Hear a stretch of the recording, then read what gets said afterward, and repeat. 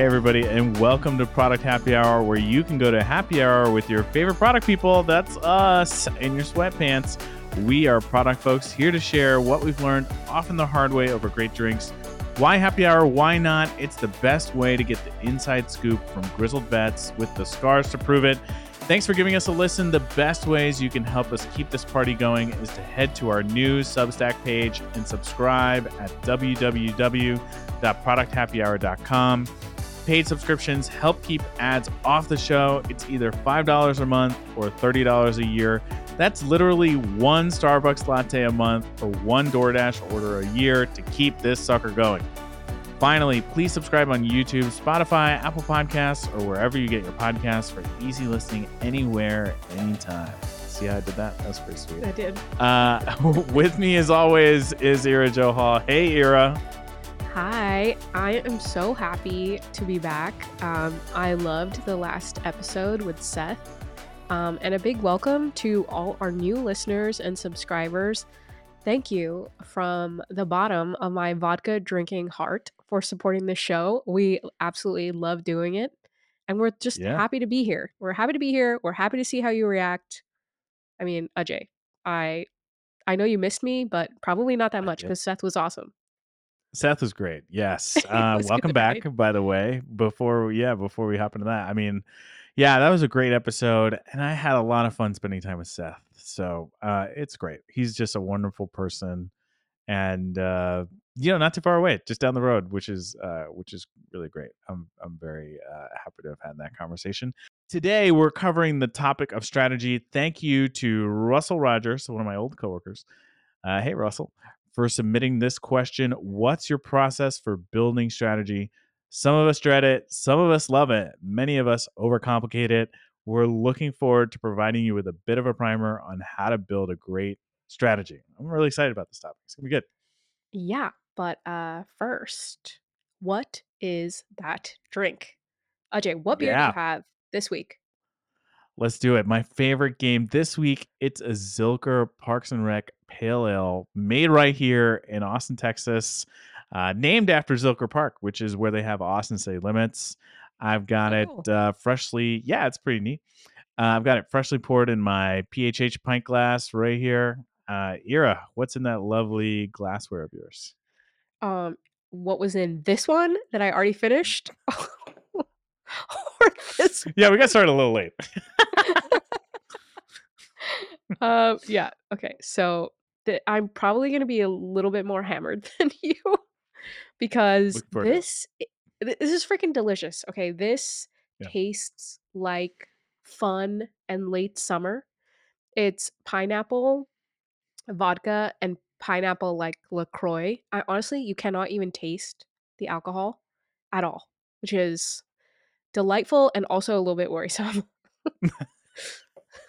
That's wonderful. Can't Speaking of wait. fun, let's get into a day in the life of a PM. I need to know all the strategic things you've done today. Tell me quick before I forget after this pineapple Yeah, soda.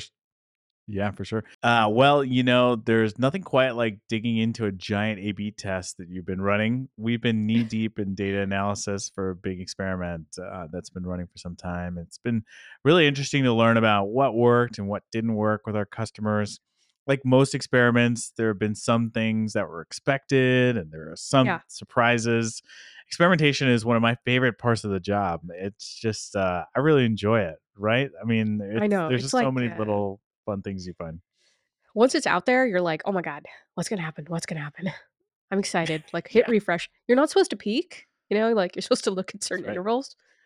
But man, I That's just right. like get excited for the results. But even when the results aren't good, I feel good when I can learn something and something is out. And we're not just talking about it happening? Yeah, it's my favorite part. It's my favorite part of the job. And welcome back to you, Ira. What was it like visiting your team in Turkey? Oh, yes. Turkey was wonderful. But my team was really like the main attraction. Um, I know we all love working remotely, and the whole like no pants, no problem thing has like really grown on me personally. But like, man, meeting my team in person for the first time after like 2.5 years of working together was like incredibly powerful. My team is composed of engineers, and data scientists, and of course, our engineering and data scientist manager. They're so cool, and I worked from the same office in the same time zone, like, within actual like, I could reach out and touch their shoulder. You might Mhm. think that, like, doesn't make a huge difference, but man, like, I left there, like, supercharged, like, I was like, "We could do whatever we want, and we can solve any problem, and we can strategize our way to world domination if we wanted." I mean, Mhm. like, being in the company of and then being in a physical company, I should say, of, like, really brilliant people kind of, like, has a ripple effect. It, like, left me a little bit, like, with a glow, you know? Yeah. Yeah, I wasn't, like, just inspired, but I also got I don't maybe this is just me, but I got, like, the warm and fuzzies because we didn't just work, like, we went to dinner, we had, like, beautiful lunches, and when you're spending time like that with people, you get to know the things that they like, what their sense of humor is like in person, you have, like, a little bit of banter, and that, like, made me feel connected to them, like, "Oh, I know you, you Mhm. know me," like, we work together. I don't know, I really, really enjoyed that, and I know I don't need to sell our audience on, like, the benefit of happy hours and sharing ideas, but here I am, living our values and our mission, and Ajay, I gotta tell you, it was so rewarding. That's killer. There's nothing quite like bonding with the team in person. Yeah, yeah. I mean, I'm like, "Let me go back, like, where's the travel budget? Let's go." Yeah, I totally get that. Enough about me. I know you have been itching, because you have texted me multiple times about this, to That's true. say, "I told you so," about your cool product thing from the last episode, episode 4, I think it was, about celebrity Mhm. Peloton rides. You basically, like, prophesized Peloton's, like, engage and retain strategy. Give us an update, for the cool product things segment that we always have. Oh my gosh. Yes, we did it. Maybe we should just acquire Peloton and just run it ourselves. Yeah, yeah, we could do it. Why even have the middleman? No, I'm kidding. Well, yeah, in episode 4, we talked a bit about this celebrity ride that Lizzo did.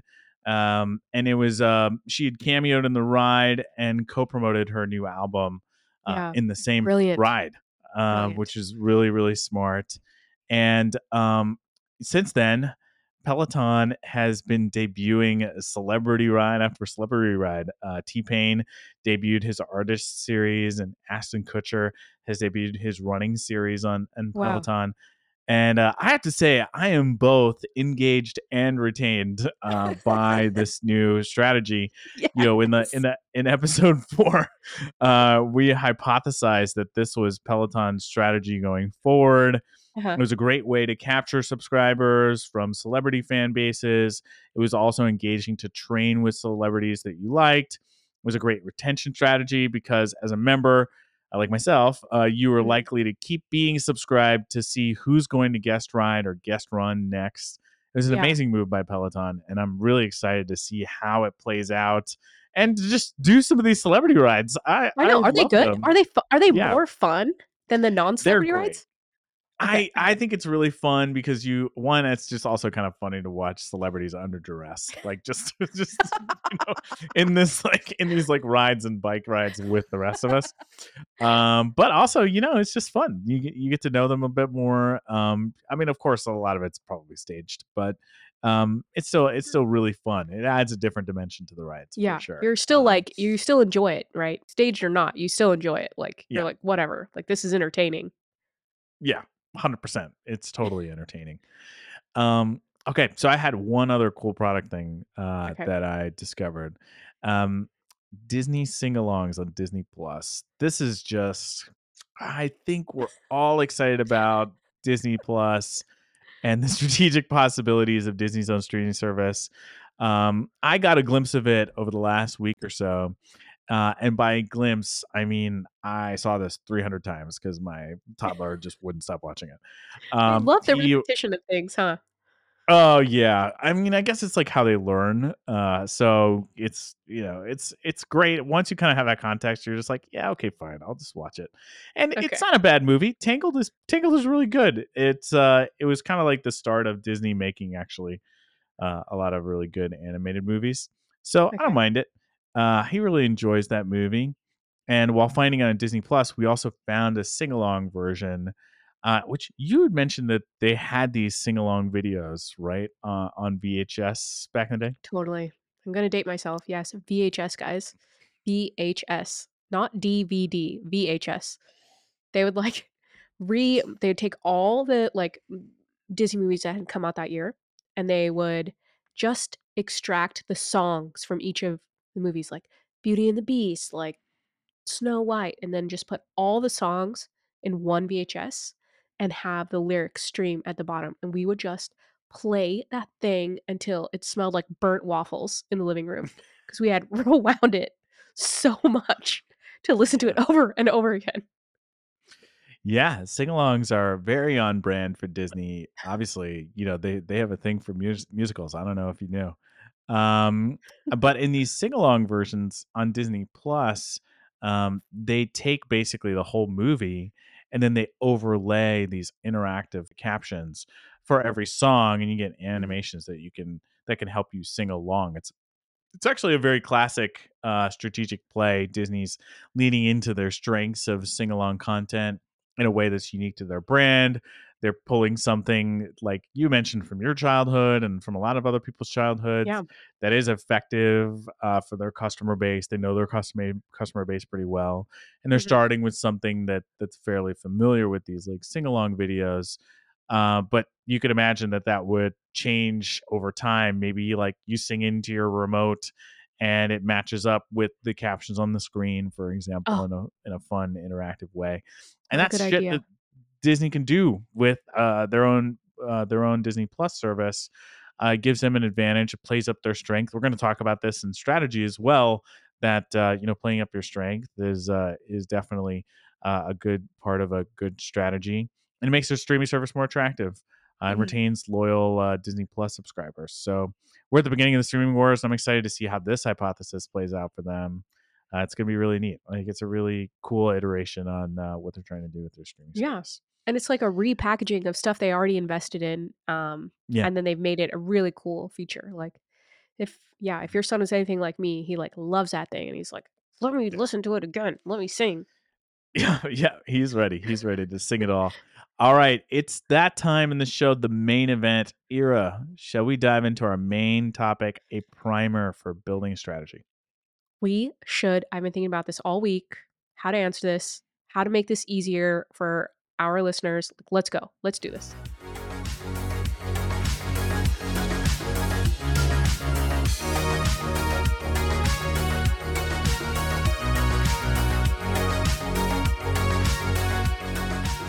All right, so let's dive into our main topic, shall we? Let's go, man.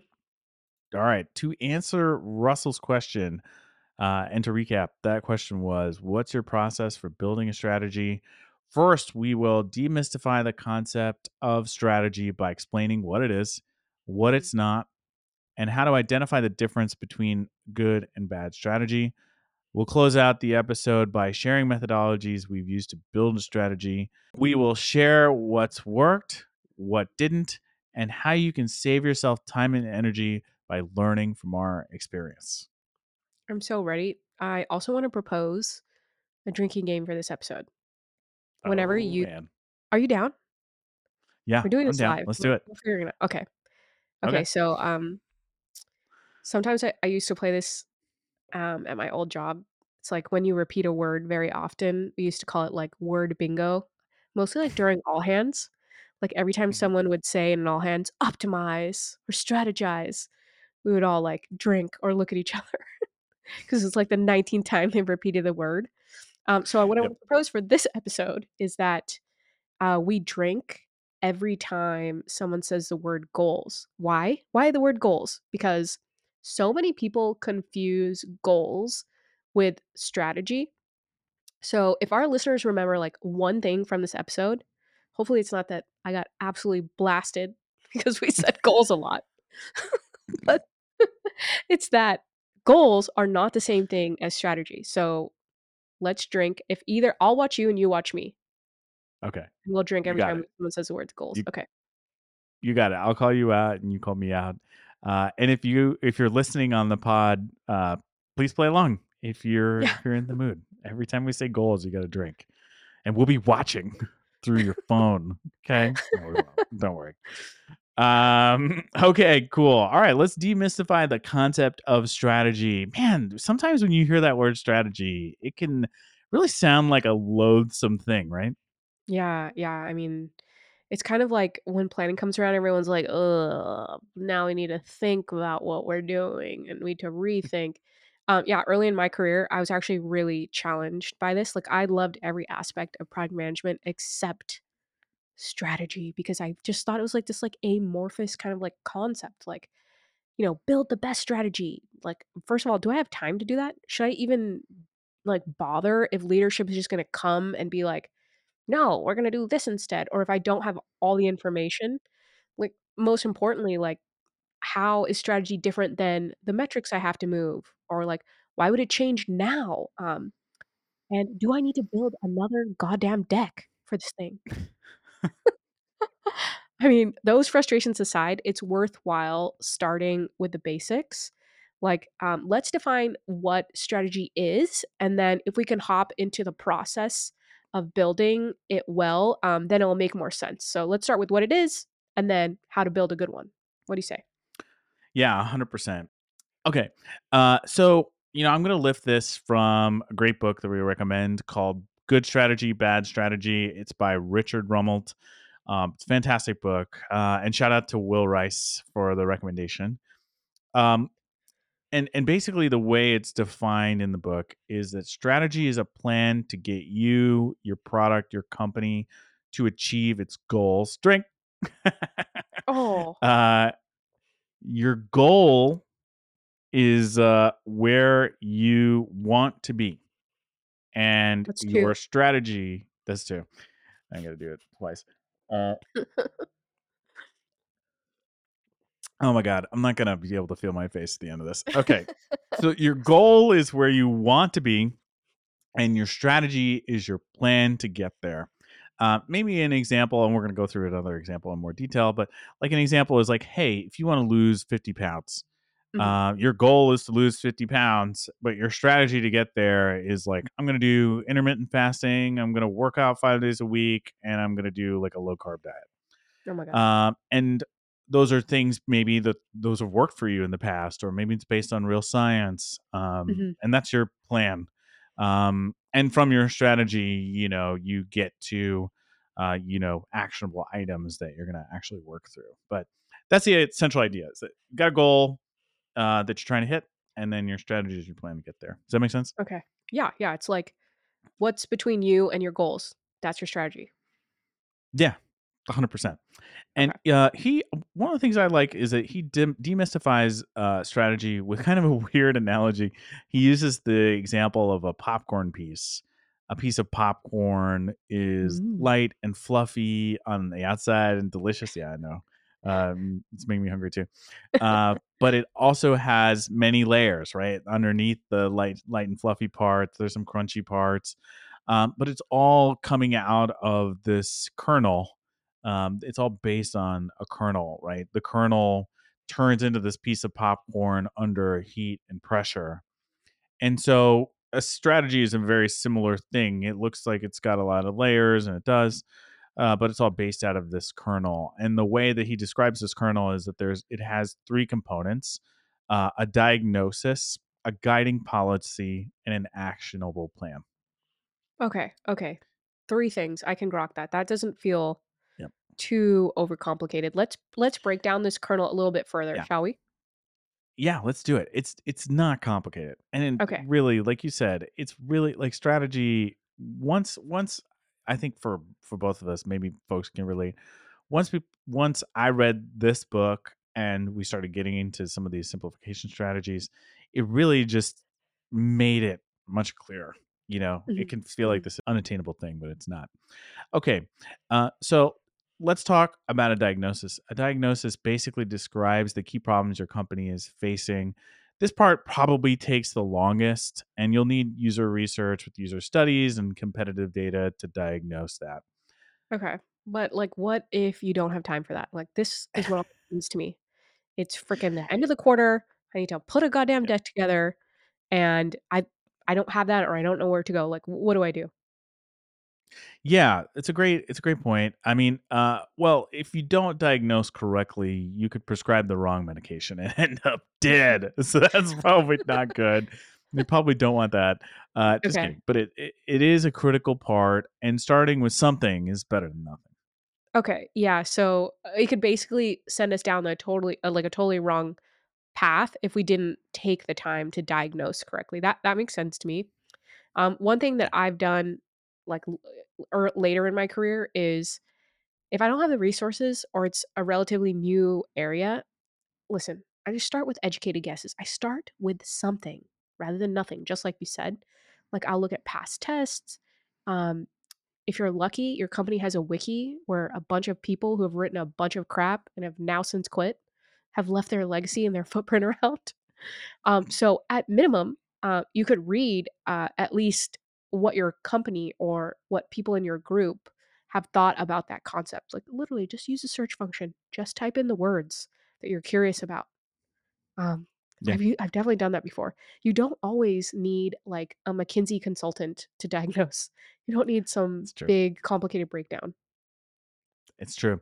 Another sort of helpful trick that I've seen that works pretty well is Mhm, like continuously doing this kind of research. That way, when you are at the end of the corner, the end of the quarter, or at the end of the half, and it's like crunch time, you've mhm. already kind of done some of that research progressively throughout the year, and are able to use that when it comes down to crunch time. Um, and it's always just kind of good to be doing that to help you make sure that your strategy is the right strategy. Okay, Um, great point. yeah, so, all right. So, diagnosis is one part. Guiding policy. What is a guiding policy? It specifies the approach with which we would attack the problem. It's one step above a roadmap, and it changes as you learn. You often have to pivot because the first set of actions don't always work. But that's basically what a guiding policy is.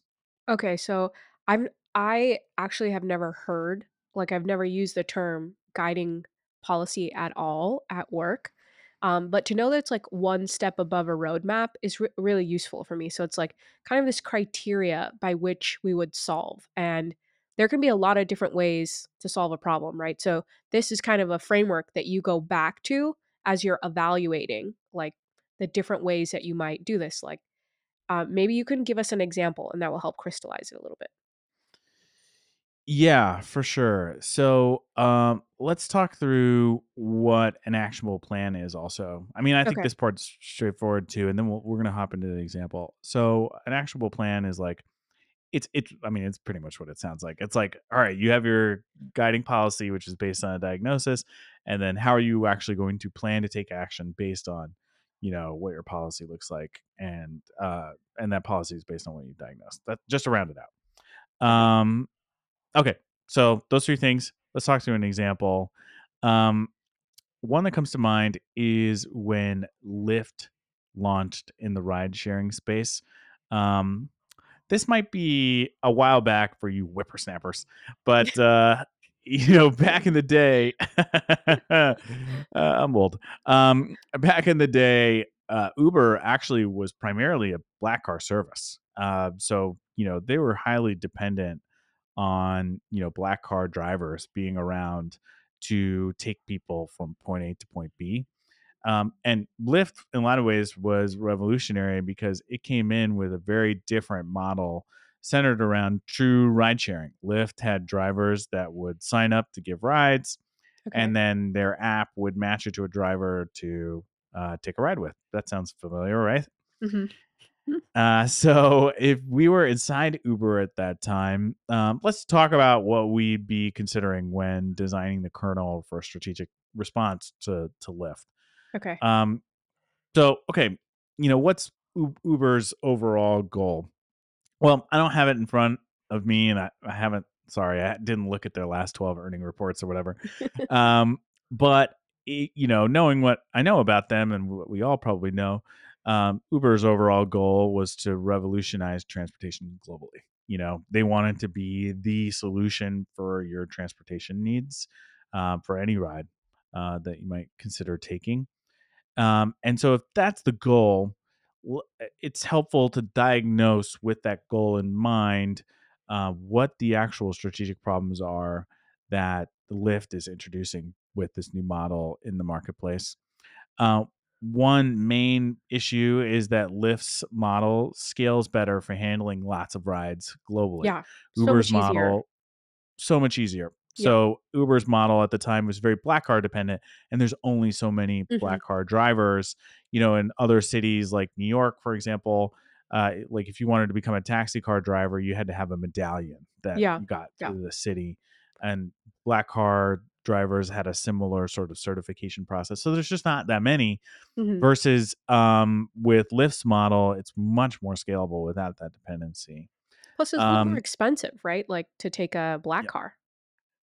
Yeah, that's a huge part of it. So, if you're trying to capture as many rides as possible and everything is like $30 a ride Mhm. versus $10 a ride for Lyft's model, which is much more community based, then you're going to struggle. Competitively, it's going to be a challenge. Um, Uber also already had a lot of components to make a ride sharing model possible. They already had a mobile app. They had infrastructure to route rides, so it wasn't a stretch to create a ride sharing marketplace. Um, Regulatory challenges were there, but the user response for Lyft was so strong that it was possible that you could just overpower, the regulatory response with just the significant amount of demand for a ride sharing product. And Mhm. Uber also had a strong brand. So if it decided to jump into ride sharing, customers could prefer Uber over Lyft when making a ride choice. Yeah. So yeah, given anything else come to mind in terms of diagnoses? Well, yeah, I think those are really big pillars, like, basically price, scalability, and brand, right? Like, I think you nailed it. Okay, cool. So coming out of that, a possible guiding policy to get Uber's goal of revolutionizing transportation likely was that Uber would invest into a ride sharing service, right? You have Mhm. the components, you have the brand, you have a model that you're seeing works out of Lyft. So the pieces are there. You can move into that space and still kind of develop a strength in that marketplace, and that generates a flywheel that helps you meet your objective. An actionable plan could be to set up an MVP for a ride sharing service. They're probably not going to have every component that Lyft had at the time. Mhm. And of course, I'm simplifying. This is a primer, it's not everything related to strategy. Yeah. But the general concept and construct is pretty much the same. You kind of move into that space, you have the components, and now we are where we are today. Yeah. Uber and Lyft locked head to head in this ride sharing battle. That's, like, how you know it was a good strategy. Like, now I can't even envision Uber not having Uber X's, to compete with Lyft, and I can't tell you, like, the number of times that I'm, like, very cheap. Well, this is always on the way to happy hour or to drink, not so much on the way back. Like, I'm very conscientious on the way there. I'm like, "Okay, what is the price on Lyft? What is the price on Uber?"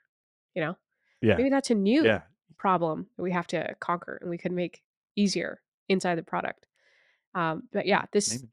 yeah, this makes a lot of sense. So this is how I know it's a good strategy. It's seamless. It has these 3 components, but how do I know if I have a bad strategy?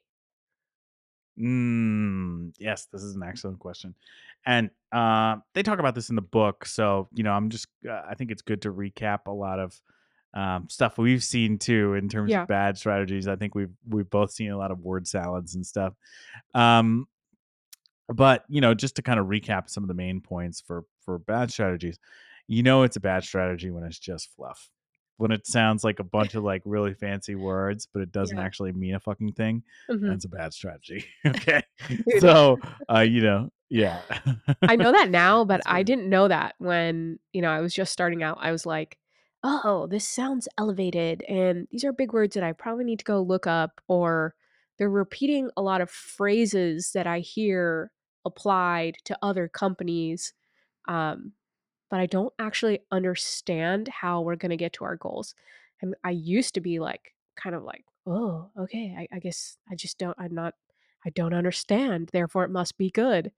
But it's exact opposite of that. It is basically really bad, right? When you use inflated terms that aren't easily understood or clear. That is a key indicator that you have a shit strategy. Yeah, it's true.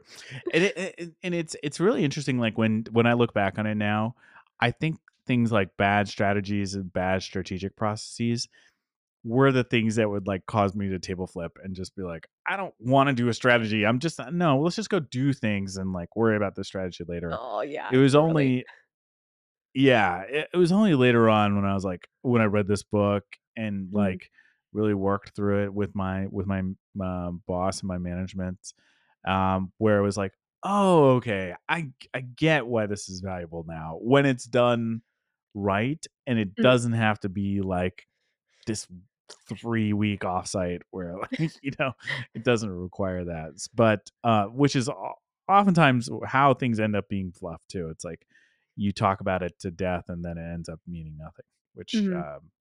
which happens a lot too. Yeah, I think it is value like, just because it's time consuming, that doesn't necessarily mean it's a bad strategy. Like we said, it's important to diagnose, and that can take time. But yeah, that if the output of it isn't digestible or easily understood, yeah, that's like a red flag. What are a couple other red flags, AJ? Well, one red flag is that we haven't been playing this drinking game very well. Did you Like, I think say the word goal? I've said goals like Oh my 10 god. times. We should probably just Really? go What? I'm through like, it. okay, I've already pounded this drink. There's like barely any vodka left in this. Here we go. Well, you just said goals, so I'm gonna take a big swig. Okay, okay, catch up, man. Catch up. All right, okay. That was like 10 sips right there. Okay. All right. So, another sign of a bad strategy, failure to face the challenge, meaning it means pretty much what it sounds like. Mhm. Failure to actually meet the challenge of the business or the product that you're working on, the features you're working on. That's a pretty big sign of a bad strategy. Okay, so that's Have like you ever seen that? I'm sure you've seen it. I well, have like, too. if Uber didn't, face the challenge that was presented to them by the introduction of Lyft, what might that look like? Like, they might have built, like, an RV service because does it really solve the problem, right? Or maybe they doubled down on their black car strategy, and they're Yeah, like, "Well, we need to get more black card certified drivers." And it's yeah, like, well, that's not really the problem, right? right. Like, the problem is that that model doesn't scale, Yeah, and Lyft does, right? and that's That's the bad real problem. diagnosis, man. We need more Yeah, black bad cars to diagnosis. compete with a cheaper, more community-oriented competing product? Like, no, no, No, it's opposite. not gonna get you there. And it actually does, like, there's sort of 2 things that he talks about in the book that are also kind of relevant to this. One is, you I have it written down here. You can measure effectiveness of strategy by competitive advantage it gives you. Hmm, So that's one thing. Like, does it give you an edge against your competition, mhm. against, regulatory pressures in the marketplace, or just, other potential pressures down the road? Ugh, what PM doesn't Does it want do that? edge, man? Like, give me the edge. Yeah, and a good strategy, like, gives you an edge for sure. Okay, okay. So measuring the effectiveness of that through that dimension is really important. And then anticipating trends. That's another thing he talked about a lot, which I think is huge. And a big trend in Uber's case was ride sharing. Yeah, I mean, period. Lyft kind of lifted over the covers haha, of community led ride sharing. And I think Uber probably saw that and they're like, well, we're not going to miss that boat. The Yeah, black car thing is great, but that is where the world is heading, and that's where we're going to go. So totally. those are also really important. Okay, last thing, for a bad strategy is just a list of goals. Cheers. Cheers. Oh, When that's it's real good. just oh my god, we're gonna drink a lot for this last point. Ah, When it's just a list of goals, God. you're probably gonna fail. Goals alone, Oh my goodness. without a plan, are just goals. Oh my g I'm done. I've Drink again, Erod. Come on, this is drink like again. Did we finish it? All right, perfect. alright. um, yeah, when it's just a list of those things, that's not enough. And That's you're so missing common. the People are forest for like, the "My trees. strategy is to lose 50 pounds," or, they mix up these 2 concepts. The G word, which I will not say again, so I will be thrashed. They mix up the G word and strategy. That's so, so common, like, you use OKRs, right? When you Yep. plan for the quarter. Key results are often the same thing as the G word. Goals. Mm-hmm. Mm-hmm. I Oh, can't you did okay. it. But, so many people, will write these goals, but not kind of talk ab oh my god, is that another I said it again. Oh, you did it again. God. All right. Yeah, like, they won't say how they got Stop it. there. Stop being so diligent and precise. Quit it. Yeah. So I guess, if you're using OKRs, for example, at your company, your objectives are probably the thing closer to, your strategy. Your KRs are definitely not your strategy. Do not confuse those 2 things. Yeah. And a lot of places do confuse them, which is, yeah, not something you should do. Okay. Let's hop into methodology, shall we? Does that make sense? Yeah, Let's do it. yeah, yeah, back to Russell's question, which was, what is our process for building strategy? Now we know what it is. Now, how do we do it? How do we do it in real life? Well, for me, to diagnose, I use the SWOT method. Now, don't be afraid. It's a method. It's not some long, crazy thing. In fact, do not be intimidated because once you do the SWOT, you have it for life. You can use it over and over again, and it will love you back. It is worthwhile doing, in my opinion. Let me tell you a little bit about it. So, SWOT, SWOT, stands for strengths, weaknesses, opportunities, and threats. And basically, you get all the people you love, sorry, not love, all the people you work with, We love all the them pe too. yeah, you love them too. All the people you work with, they could be stakeholders, they can be people on your immediate team adjacent, people you trust, people you think are smart. Get those suckers in a room, virtual room if you have to, pour them a frickin' vodka pineapple soda quick, and then ask them, to just classify everything they think, that is a strength or a weakness, or an opportunity or a threat for your product, just like 4 squares and just like rapid fire. Sometimes I set a timer because some people are shy or they wanna talk a lot. I'm like, "No, I don't wanna talk. Just write it down and then we're gonna discuss." And so basically what this is, it's a great place to start gathering ideas, from people you trust and love maybe, about how to kind of diagnose what's going on, and that will help you, um, write a cohesive strategy. Have you used this method? Do you like it as much as I do, or is this just a me thing? Well, you are definitely the queen of SWOT analyses. I have seen you do so many of them. And sometimes I've gotten a peek of Ira's desktop and there's just like SWOT analyses everywhere. So, I mean, you are excellent at them. I've used them as well, and I think they are really really effective. It's also just a simple, like you said, it's a simple thing. You just write these things out. I like the idea of setting a timer, and it doesn't take a lot, and it really really helps crystallize, like, hey, here are our strengths, here are our weaknesses, here are opportunities, threats. You take the strengths and you're like, okay, where can I lean in here a bit more to tackle the challenges that we have. I Yeah. mean, it really is a simple and very effective framework. I really love it as well. All right, should we talking about another one? Yeah, yeah, I wanna know what you use, when you're not, Yeah. peeping on mine. my awesome SWOT squares, which I love. I mean, Well, you always my want to take walls are covered in SWOT analysis, covered.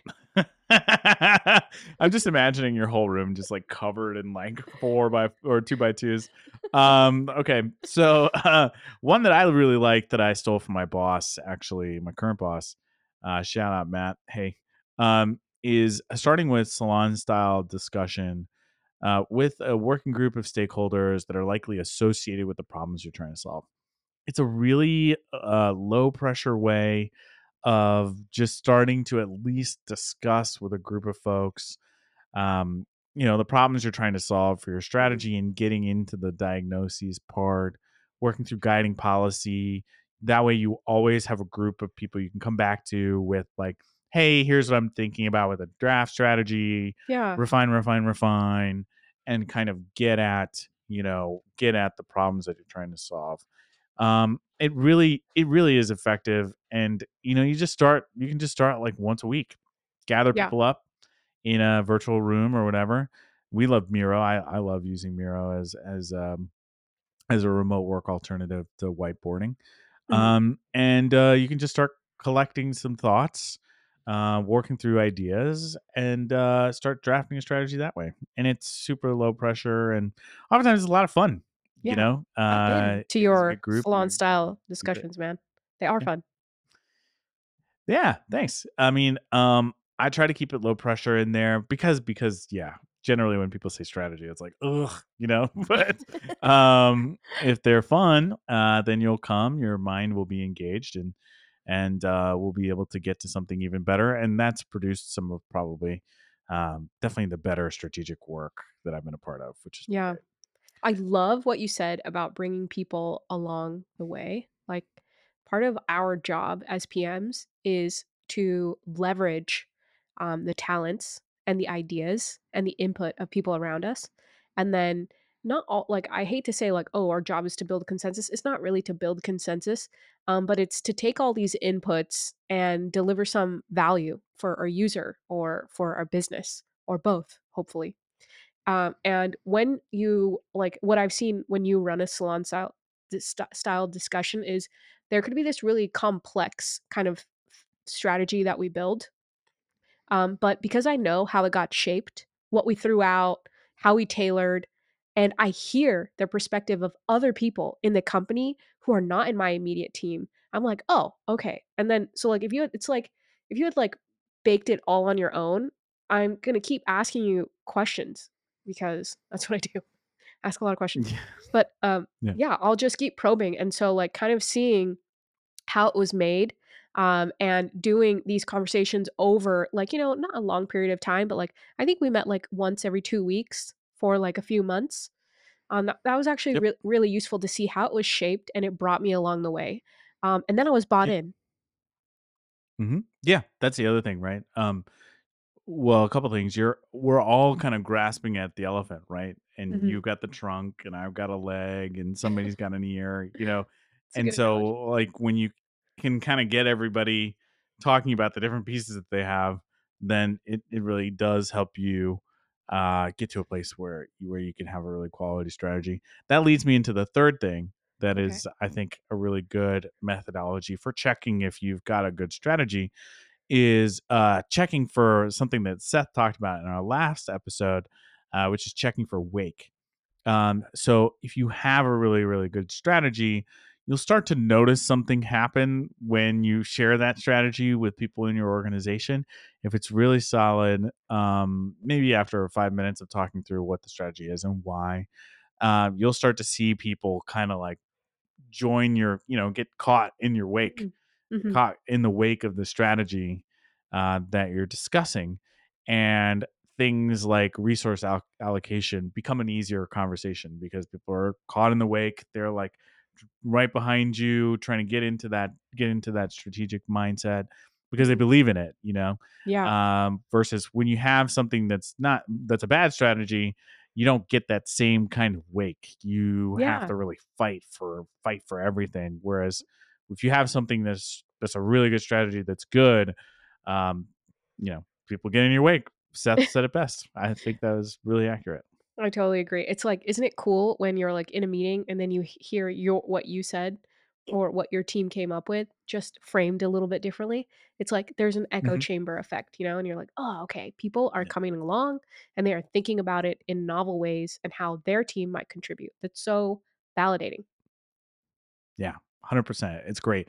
And attached to that, that idea, you should be sharing your strategy early and often.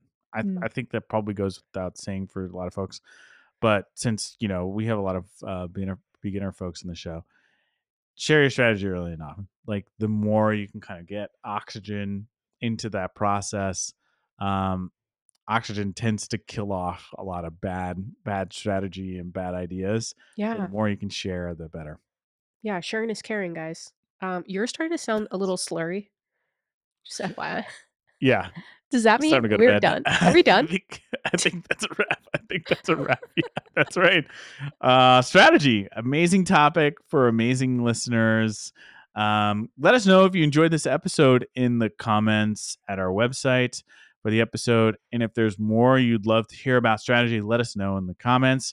And thank you, as always, for joining us for Product Happy Hour. If you enjoyed Happy Hour today, please support us by subscribing at our website, producthappyhour.com. There are two options, $5 a month and $30 a year. For a Starbucks latte a month or one DoorDash order a year, you can help us keep this party going and keep ads off the pod. Thank you in advance for your support. You can also support the show by following the show on YouTube, Spotify, Apple Podcasts, Overcast, whatever, wherever you get your podcasts. Please also rate the show on your platform of choice. Really helps us out. Follow us on Instagram or TikTok for clips at Product Happy HR. And please share with your friends and spread the word. The more people at the bar, the merrier. Thank you so much for listening to the show, and we'll see you next time. Cheers. Goals. Cheers. Goals. Goals, goals, goals. I'm out of liquor. Cheers, everybody. See ya. See you next time.